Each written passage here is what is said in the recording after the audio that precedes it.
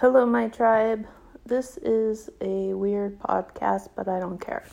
I get to put as many weird podcasts as I want up on my podcast site because it's mine. So this is about movies and books that really helped me when I was dealing with trauma stuff and just dealing with the hard feelings of emotions and recovery and the stuff that would come up. And actually, when I said movies and books, I should say these are 5 kids' books and movies that really helped me. And if I could assign these to my sponsees, I would. I'd be like, here's what I want you to do, especially when, working with me, we start doing ACOA stuff. And stuff comes up and hard stuff comes up, and you've got to slog through this dark period. And here are the things that helped me. So not in any particular order, but there are 2 books. Actually, I should say there's a series, Harry Potter. And I'm not going to go into that too much because on my podcast, my very first podcast episode is me telling my story, and at the end I go into Harry Potter and why I listened to that so many times that I've lost track. But a thumbnail sketch is, yes, listen to it, and because you get light versus dark, and Harry's had, his parents were killed, so he's had childhood trauma, and yet his ability to love is what guides him through. And then you also get to watch normal childhood development and what it was supposed to look like, as opposed to, growing up in an alcoholic / dysfunctional home and, having adverse childhood experiences one after the other. Although Harry does that too, but again, that he doesn't do anything alone, that help is always there. There are a lot of good reasons for it. And again, if you haven't listened to my first episode, listen to that, and I go into it in a little bit more detail. The other book that, strangely enough, really helped when I was going through the dark night of the soul that lasted for me for about 3 years was listening to The Secret Garden. And surprisingly, I didn't expect that to,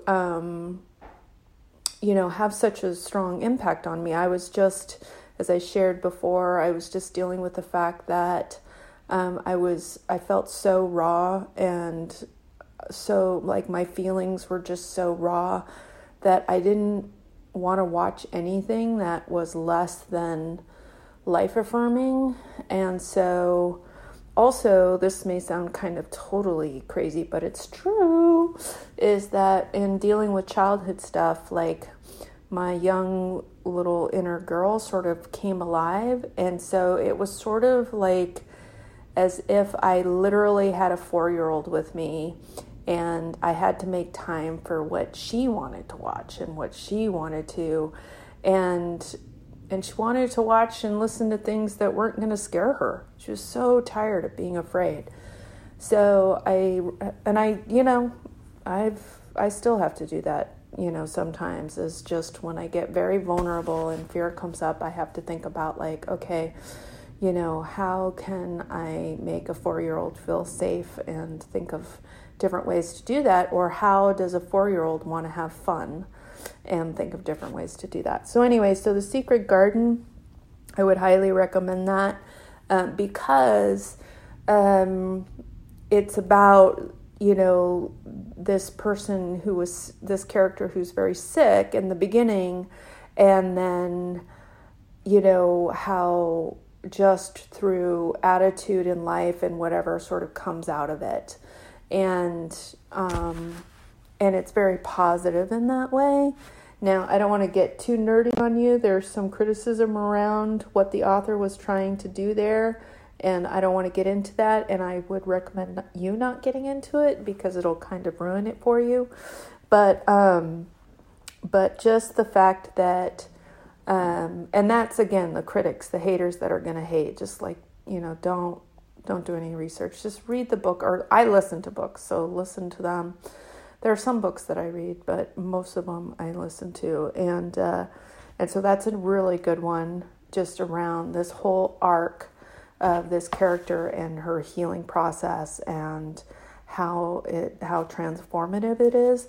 So I listen to that a lot, just to reaffirm that I was in a healing process and that there was hope and that there was a light at the end of the tunnel and that I was going to get better.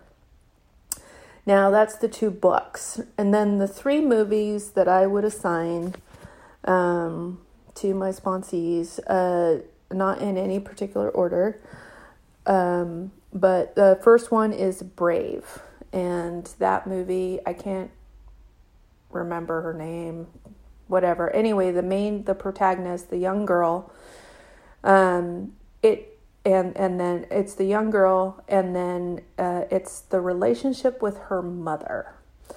And so I would totally recommend that. And here's the thing that was powerful for me was the relationship to the mother. Now, my mother's alcoholic. She's in recovery now, but so my relationship with my mother was very extreme.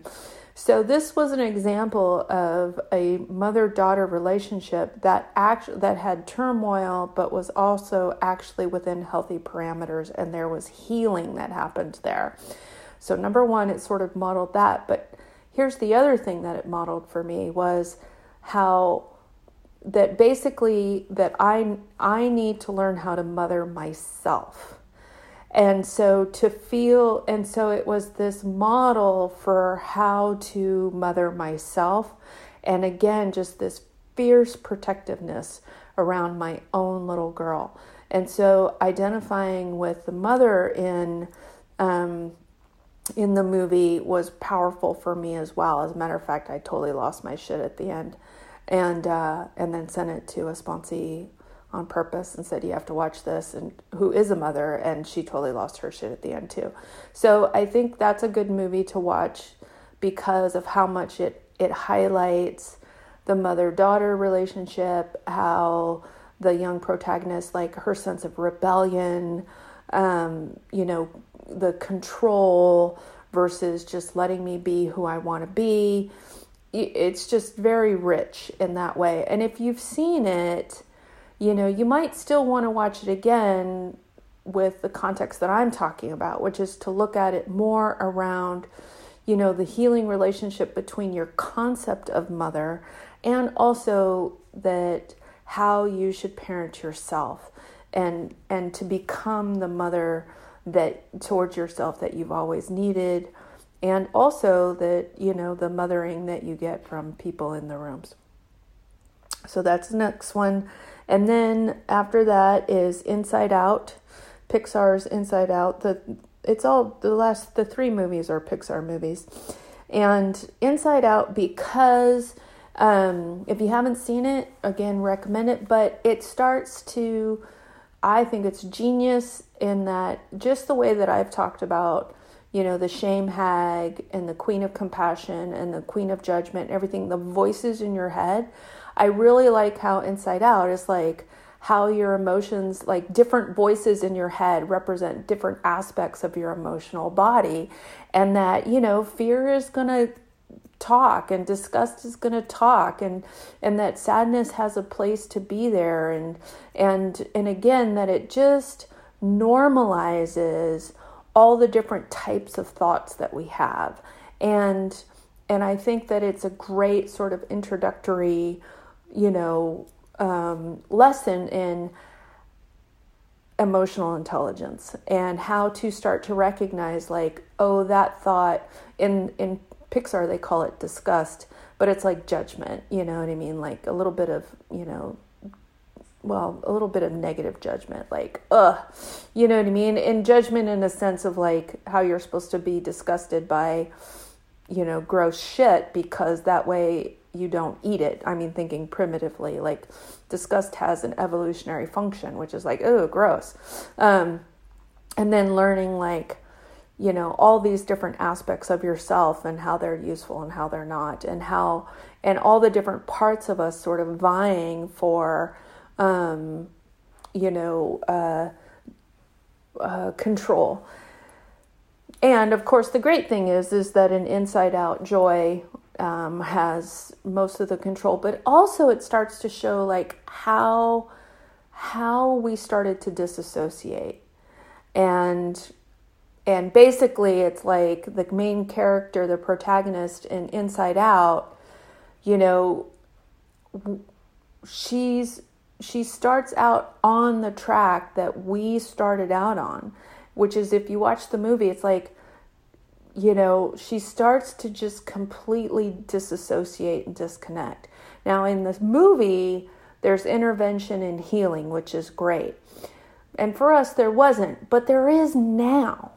There is now. And so, again, I think it's a really important movie to watch. One, to give you language, to give you tools, to give you parameters, to be able to say things like, fear has come out with a stack of papers telling me everything that's wrong today. And again, it creates space so that you're talking about fear, you're not enmeshed in it. You're not talking from a place of fear. You're talking about fear and about how you have fear. And that way you're not giving, fear the driving, the keys to the car and the wheel. So I think that's another good one.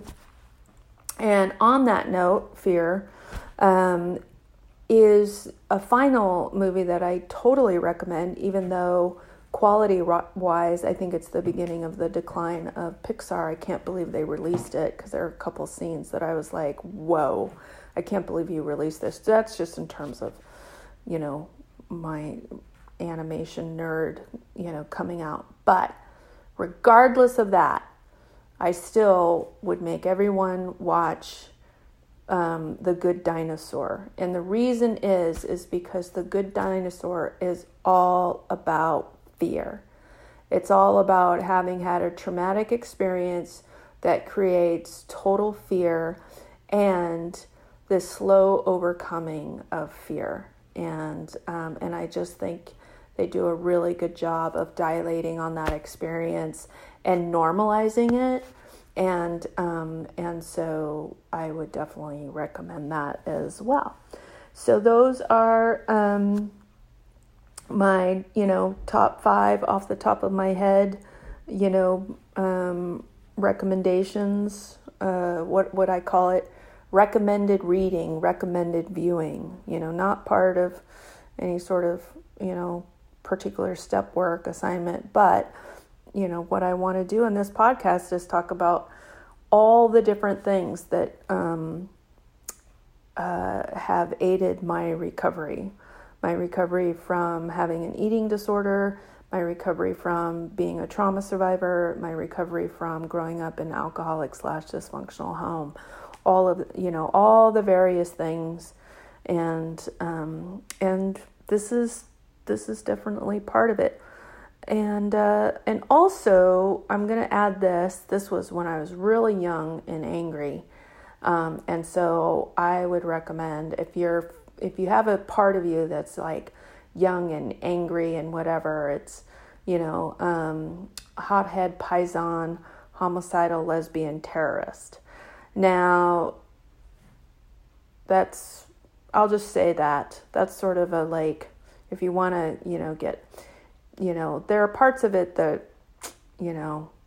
aren't really nice, but, obviously she's a homicidal, lesbian, terrorist, but it is a great, so Diane DeMasso, who created Hothead Paisan, she was in early recovery in AA and I think NA or whatever.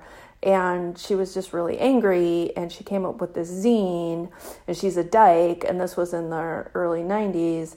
And so she was really angry about gender stereotypes, and she was really angry about spritz heads, which is what she called, like whatever, a certain stereotype of heterosexual woman who was all about her boyfriend and wearing high heels and having spritz a lot of hairspray. I feel like this is ridiculous that I'm going into it, but I feel like on my list of things that really helped me, that zine when I was young and angry really helped me, and I really identified. And I love again that she was in recovery. And then, and that was in my early 20s, but in my 30s and 40s in my 30s is when, HP and Harry Potter and Secret Garden.